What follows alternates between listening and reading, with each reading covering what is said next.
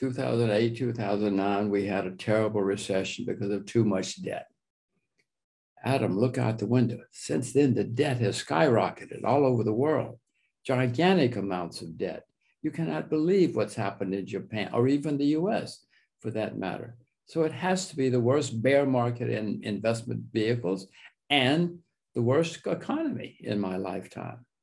I mean, how can it not be?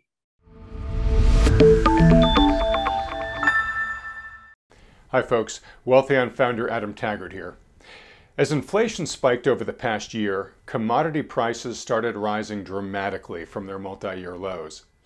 But following the outbreak of war in Ukraine, the prices of all major commodities, from oil to gas to gold to nickel to wheat, have positively gone berserk, with many up 20 to 40% and some a lot higher in just the past week or two. In trying to understand where things are headed, I can't think of a better expert to consult than Jim Rogers, legendary international investor, financial commentator, and author of several books, including the bestseller Hot Commodities. Well, commodities are so hot right now, they're nearly thermonuclear. Jim, thanks so much for coming on the program to help us make sense of this highly uncertain moment in time, all the way from Singapore. Well, I'm delighted to be here. I hope I'm half as smart as you said. I doubt it, but I will give it a shot. I'm sure you're twice as smart, Jim. Well, let's jump right in. I want to ask the question I ask everybody at the start of these interviews, but then I very quickly want to take it to what's going on in Ukraine. What is your current assessment of the global economy and financial markets right now? Well, there are two different things, the economies and the financial markets, but most economies are and continue to be reasonably strong because there was so much money printed and so much money borrowed and spent. And, you know, Adam, if you give me $1 trillion, I'll show you a very good time. And we're all having a very good time. I don't know how much longer it can last. It is leading to inflation, which is leading to higher interest rates. And then, of course, there's war as well. War has never been good for anybody except a few generals, but the rest of us suffer. So we're going to have, in my view, the war is going to end someday. And when it does, we'll have a big rally in the markets because people are not so worried about central banks anymore. The central banks are scared. Have a big rally, and that's the last rally. And then we have a bear market, and we have the worst bear market in my lifetime, and which means we also have a bad economy. The debt, I mean, Adam, this may sound dramatic, but we had a bad market in 2008, 2009, bad economy. Since then, and that was because of too much debt. Adam, since then, the debt has skyrocketed. Can't even count how much the debt is up since then. So the next bear market has to be the worst in my lifetime. I'm not trying to scare you. I'm just telling you facts. Okay, I want to get into the details of what you think that could look like. But before we do, let's address the big elephant in the room news-wise right now, which is the Russian invasion of Ukraine. How are those unfolding developments altering your macro outlook, if at all? In other words, is it accelerating our way to the inevitable outcome? Is it making it worse? How are you interpreting what's going on there? Well, it's having dramatic effects. You just said before that the price of commodities has gone through the roof. I mean, nickel was, I cannot believe how high nickel was yesterday and maybe even today and some other things as well. These are unprecedented prices, and that's having an effect on all of us. I mean, Adam, I know you don't know what's happening to prices because your butler does your shopping, but the rest of us who do our own shopping, we know that prices are going through the roof. And that's having an effect, even if they calm down for a while. I mean, this is changing a lot of things. It's certainly changing the whole face of the economy in Europe and Asia. More important for us, the US dollar has been the world's reserve currency and medium of exchange for decades. That is changing now because now many, international medium of exchange is supposed to be neutral. You can use it for anything. You could buy drugs, buy your girlfriend a coat. You do whatever you want to with an international medium of exchange. But now, if Washington gets angry at you, they put sanctions on you and you cannot use it. So needless to say, lots of countries are saying, wait a minute, we got to find something else, because if America ever gets angry, we're in real trouble. So China, Russia, India, Brazil, Iran, many countries are now looking frantically, have been, but now it's accelerated, looking for something to compete with the US dollar. I don't like saying it, Adam, I'm an American, but I have to face facts. And what Washington is doing is ending the 100 years or so, or 80 years or so, that the US dollar has been the world's reserve currency. Not good for you, not good for me, certainly not good for our kids. All right, so that was one of my questions here down the list, which is, are these events here basically serving as an accelerator to the movement from a lot of non-US nations to de-dollarize? Sounds like you think absolutely it is. I know. I mean, I can look out the window. If you were any country in the world, even if you're neutral and not affected, you're saying to yourself, wait a minute, suppose America ever gets angry at me for whatever reason, even if they're wrong, they're going to cut me off. Nobody can live with that kind of world, certainly not in economics or finance. All right, so I don't want to get too far down the crypto hole right now, but just real quickly, the whole topic of central bank digital currencies, or CBDCs, had been floating around much over the past year.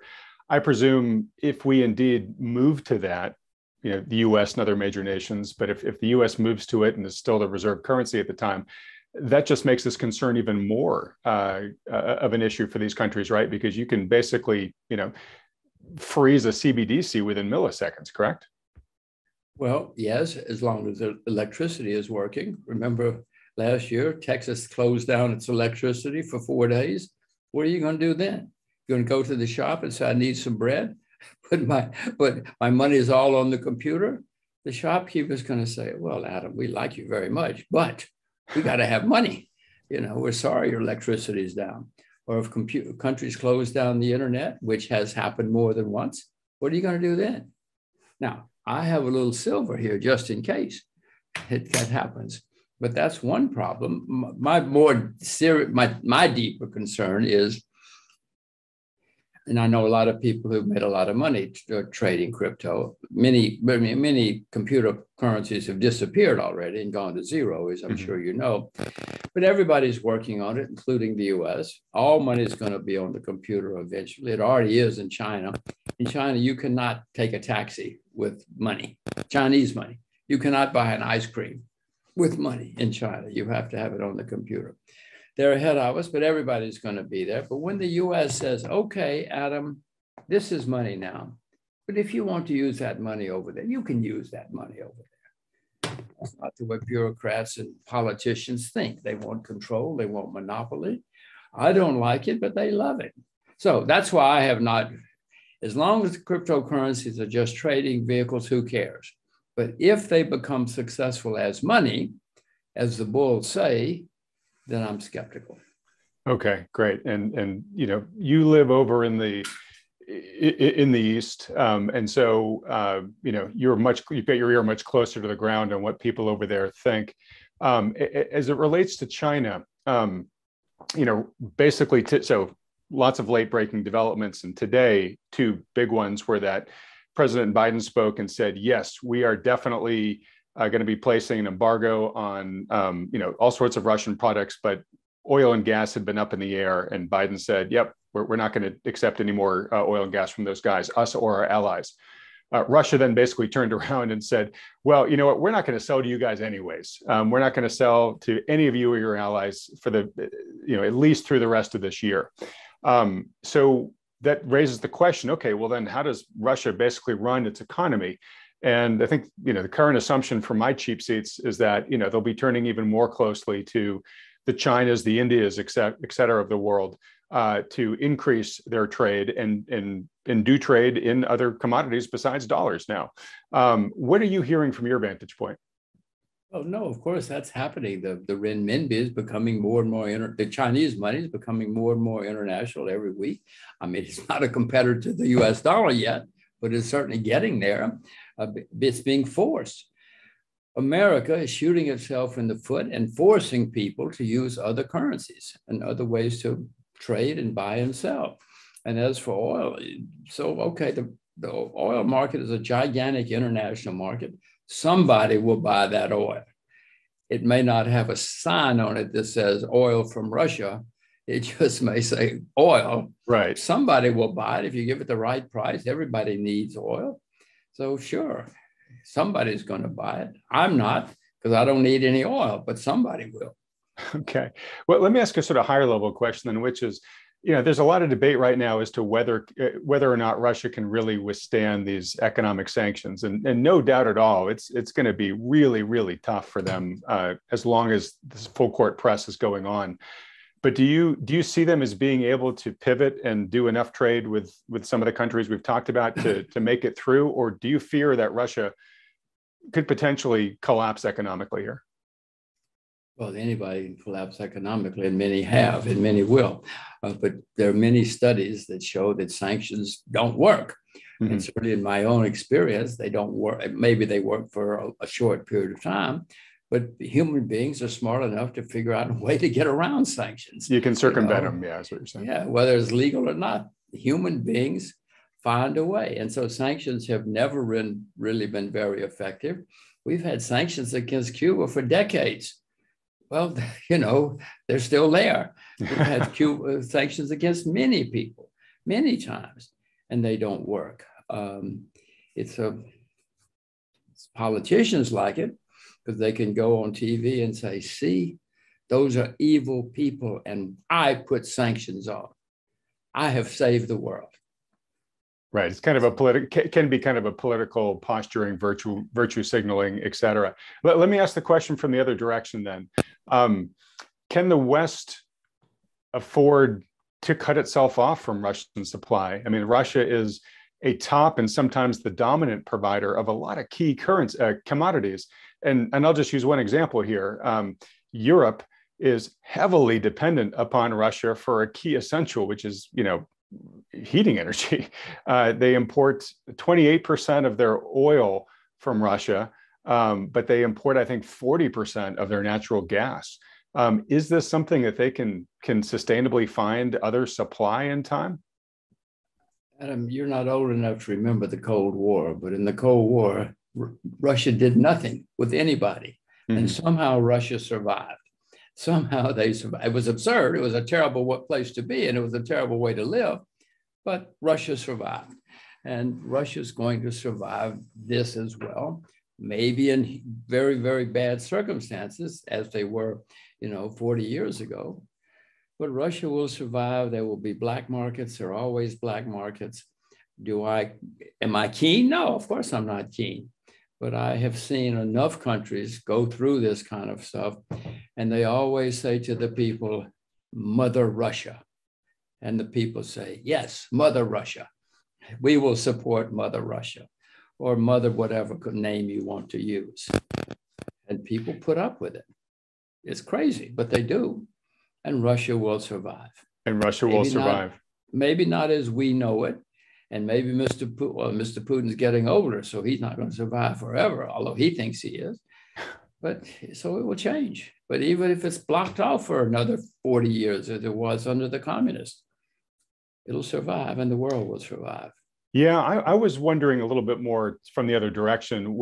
Is Europe so dependent upon Russia's, at least energy sources and maybe a few other key commodities, where they may have to eventually sort of sue for some sort of compromise here, some sort of understanding, just because they are so dependent upon what comes out of Russia? I don't know. I'm not a geopolitical analyst, but I know you've been around the block a bit more than me. Well, of course. I mean, the Germans right now are frantic. Many people right now are frantic because natural gas, much stuff that they use comes from Russia, and parts of the economy will have to close down.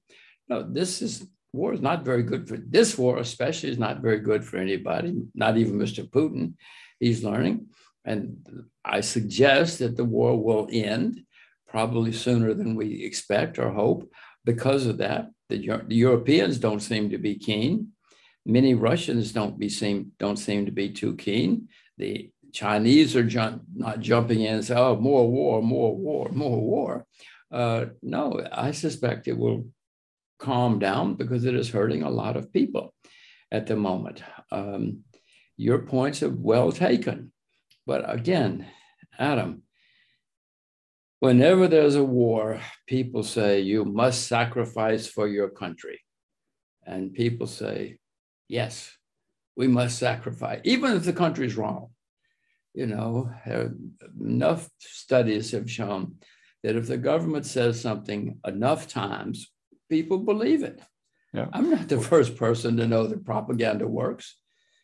You know, if Washington tells you 100 times the sky is blue, you won't even go look out the window. You will say, yes, the sky is blue. All right. All right. Well, look, let me ask you, and this sort of getting into commodities specifically here, but still staying in the international stage for a second. As we mentioned, commodity prices they were rising all throughout last year, right? Which was sort of the drumbeat, you know, that we kept hearing, hey, inflation's getting hotter, inflation's getting hotter. Now we've had commodity prices really go bananas, as I said earlier. Hopefully they will moderate a bit, hopefully if there's a ceasefire and maybe some of this, you know, these economic trade wars that are all of a sudden going on begin to get unwound. But even if they do, that's going to take a while. And so my question is as you look to the smaller nations around the world, you know, when energy prices and food prices got, you know, when they spiked back, I think it was in 2011, that's when we had the Arab Spring. Do you have a concern at all that we might see something similar this time around as commodity price inflation really bites around the world, but especially in you know, some of these smaller nations that can absorb the price increases less well? Of course, smaller nations like Massachusetts. Yes, you don't think people in Massachusetts are a little agitated right now about what's going on? Read the internet. Oh my God! I think they are, but I think they can probably absorb it a little bit better than, say, the cab driver in Tunisia. Well, okay, the cab driver in Tunisia has already had his revolution. No, of course, this is affecting everybody in the world, and it's affecting them rapidly. And it's going to get worse because it sometimes takes a while for this to work its way through. No, of course. And throughout history, when you have disruptions like this, people get angry and then they act. So no, we're going to see more disruptions. We might even see somebody else win the American election because that's not a small country. But no, this is already affecting a lot of people. Yeah, well, that was interesting. Excuse me, there's an election in Korea today, as we speak, South Korea today. And I suspect that it's going to cause big change there as it's causing everywhere.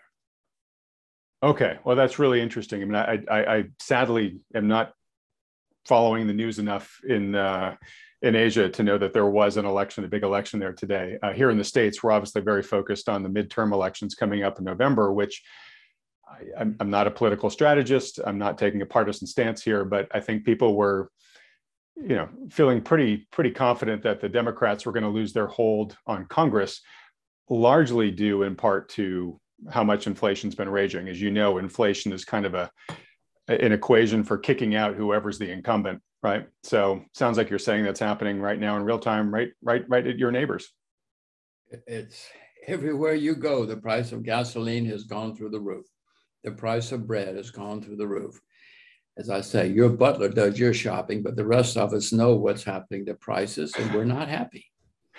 It reminded me, I got to give that guy a raise. Can you afford it? That's a great question. Not with the price of gas these days, apparently. So prices are going crazy. I think one question almost every viewer, probably every viewer has watching this, Jim, is this heightened price action we're seeing right now, you know, post the incursion into Ukraine. Do you think of that right now as more of a short-term distortion, or is there a fundamental repricing going on right now that yes, maybe prices may come down a bit from where they are right now, but they're not going to go back to where they were, say, a month or two ago, that we're in some sort of new world appreciation for the value of commodities? Well, you've been around a long time in markets, and you know that when a market spikes, it usually leads to a correction. Down for sure. Yeah. Whatever the market is, we're having that kind of spike. If the war ends next week or tomorrow, then of course, in my view, that spike will calm down. But Adam, the fundamentals, known reserves of oil have been declining for a long time. We overcame that with fracking for a while, but the fracking bubble has burst. And so we don't have as many unlimited amounts of oil and gas as we used to. And so, yes, no, we'll have a correction, but then the price of nearly everything is going to continue to go higher. Nickel cannot go much higher. It can correct, but I mean, Adam, an electric automobile uses 4 times as much copper as a gasoline automobile. Mm-hmm. And nobody's been opening copper mines in a long time. It uses more lead, it uses more lithium, it uses more everything. Nobody's been opening these sources of supply for most stuff for a very long time because of bad pricing. So you should be careful. You better be very nice to your butler because prices are going to go higher. All right. Well, thanks. And that's what I wanted to dig into here, because you and I have been following this for a long time, Jim, and we know that deposits of key resources have been getting more and more dilute over the decades, right? They've been harder to find. But also in the past years, decade plus, for a lot of commodity sectors, the companies themselves have underinvested in capital expenditures and in exploration for a variety of reasons. And you can't undo that, in a month or two. It takes years to bring, new deposits back into production. Of course, you're going to go out and find them first, right? So we've understood that, but I think the world is kind of waking up to that right now, that a lot of what they took for granted about energy supplies and whatnot, I think they're beginning to realize that, hey, we've kind of sleptwalk ourselves into this situation where we took for granted the relative cheap prices we were putting on commodities. But now that we know that we maybe need them more intently than we thought we did, and we can't now get them, Jesus, maybe we need to price that stuff higher going forward. Well, of course. I mean, there's a saying that I've known all my life: the cure for high prices is high prices. Yeah. When prices are very high, it cuts demand and increases supply eventually. But it takes a long time, as you aptly point out. And in America, for instance, we have high gasoline prices now. So Mr. Biden has said, no, I'm not going to open the new pipelines. I'm not going to encourage drilling. I will find other sources. Well, okay, that's your choice, Mr. Biden, but you better understand that until you come up with new supply, prices are going to stay high. And that's not going to help anyone except the producers who produce this stuff. I mean, I own commodities and I'm delighted at it, but I mean, I have to be realistic. This is not good for the world. It's not good for the country. No, it's not. And so there's, to your point about high prices being the cure for high prices, if price gets high enough, it comes down one of two ways. You bring additional supply online, as you were just saying, or you reduce demand. You have demand destruction, right? And yes, if supply can't come online, then it has to be demand destruction. And that means recession, maybe in extreme cases, depression. So how concerned are you right now that we are staring at a potential near-term future of heading into recession because of this? Well, Adam, it's been 12 years, whatever it's been since the last recession in the U.S. The longest. Right, so we're overdue anyways, yeah. What? So we're overdue anyways. Right? Well, it's the longest in American history. It doesn't mean it had to go on for 20 years, 30 years, who knows? But it is the longest in American history. So we're probably overdue. Inflation's coming back, which means interest rates will go higher. Prices are extremely high in the investment markets. So we're probably coming to a time for a recession again. Now, Washington said, no, we'll never have another recession. The Secretary of the Treasury says, we have solved the problem. Now, she's got degrees from 2 fancy Ivy League schools, so maybe she knows what she's talking about. I don't think she does, but she says, don't worry. But I know that the world has always had recessions and the world always will have recessions. And if there's war or panic or epidemic or what else, they come along and they can be very bad. So we're probably going to have the worst in my lifetime. All right. So I just want to be clear. Earlier you said the worst bear market in your lifetime, and people tend to think bear markets of, okay, stocks are down, but recessions hit everybody. And if I heard you correctly, you think we're about to see the worst recession of your lifetime. Did I hear you Well, in correctly? 2008, 2009, we had a terrible recession because of too much debt. Adam, look out the window. Since then, the debt has skyrocketed all over the world, gigantic amounts of debt. You cannot believe what's happened in Japan or even the US for that matter. So it has to be the worst bear market in investment vehicles and the worst economy in my lifetime. I mean, how can it not be? I don't see how anybody can say it's not going to be a bad recession with all of the debt that's skyrocketed everywhere. Okay. I wanted to clarify that because I think there are a lot of people out there who are sort of protectors of the status quo who are trying to say, it's not going to be that. In fact, whether not going into recession or if we do, it's hopefully going to be a mild one. But you're a man who doesn't mince words. And you're saying, look, if you didn't like the Great Recession, you're probably going to like the Greater Recession even less. Well, Adam, if I would like for those people to explain to me how it cannot be the worst in my lifetime, because the debt is staggering, staggering. When you look around, even China, in 2008, China helped save the world because it had a lot of money saved for a rainy day. It started raining. China started spending its reserves. But now even China has a lot of debt. Right. Then they started borrowing. Right. Exactly. Yeah. Who's going to save us? North Korea? I don't think so. Yeah. I think you made that comment the last time we interviewed. Yeah, if we're down the list where we're hoping for a country like North Korea to come to our rescue, we're in pretty bad shape. All right, so to bring this home, and I'm not trying to scare people, I'm just trying to help people really, have an eyes wide open sense of what may lie ahead. Right now, what we're staring at stagflation.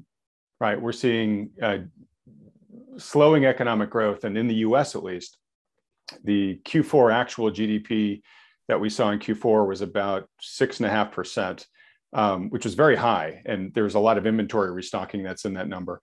But if you look at the Atlanta Fed's GDP Now estimate of what they are projecting Q1 2022 GDP to be, right now, Jim, I don't know if you've seen it, but it's 0.0%. So that is a marked deceleration. And that was there before, was that number before the outbreak of what's happened in Ukraine. And the developments from there are definitely not conducive to GDP growth. So it's likely to go negative. And as you know, 2 negative quarters, that's officially a recession. But basically, so we've got slowing economic growth. But right now, prices are high and rising higher fast. So could this be sort of the worst kind of recession? Not that there's any good ones, but I mean, this is one where our job prospects, our economic prospects diminish, but we're squeezed over these, continually rising prices and the cost of living. Well, of course, that is what's happening. I mean, again, I don't want to, I just want people to know what's going on. A lot of people in the 30s came out rich because they understood what was happening and they adjusted accordingly. If people understand what's going on, chances are they will be okay. I just want people to know that never in the history of the world has any country been as deeply in debt as the United States is. I'm American. I don't like saying this, but I have to deal with facts, and your viewers need to understand what's going on if they want to survive or even prosper. No, I don't like it. But again, the Secretary of the Treasury says, don't worry, everything will be okay. Okay, hooray. I worry. I don't care what she says. I think she was one of the people too who said the greatest regret of her tenure at the Federal Reserve was how low inflation was. Okay, again, she has fancy Ivy League degrees. Okay. All right. Well, look, let's get to that point, and that's the whole gist of this interview, Jim, is our viewers are investors. They're regular people. They're trying to not get steamrolled by what may be coming, with the risk that we've just talked about. And I think in a perfect world, they'd like to prosper a bit. They're people who are trying to be good stewards of their wealth to provide for their family's future. So when you look at the opportunities in this space, I know commodities are a big focus of yours. We don't have to talk just about commodities, but what are you looking at right now with your investing lens on, given what's going on, saying, hey, there may be a long-term opportunity in this space? Well, as you look around the world, we know bonds are a bubble. Bonds have never been this expensive in the history of the world, anywhere in the world. Our interview with Jim continues over in part 2, which will be released tomorrow as soon as we're through editing it. To be notified when it comes out, subscribe to this channel if you haven't already by clicking on the subscribe button below, as well as the little bell icon right next to it. And be sure to click the like button too while you're at it.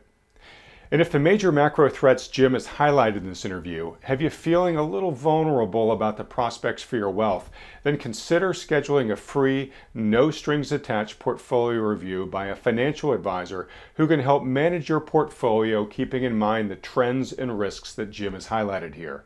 Just go to wealthion.com and we'll help set one up for you. Okay, I'll see you next in part 2 of our video interview with Jim Rogers.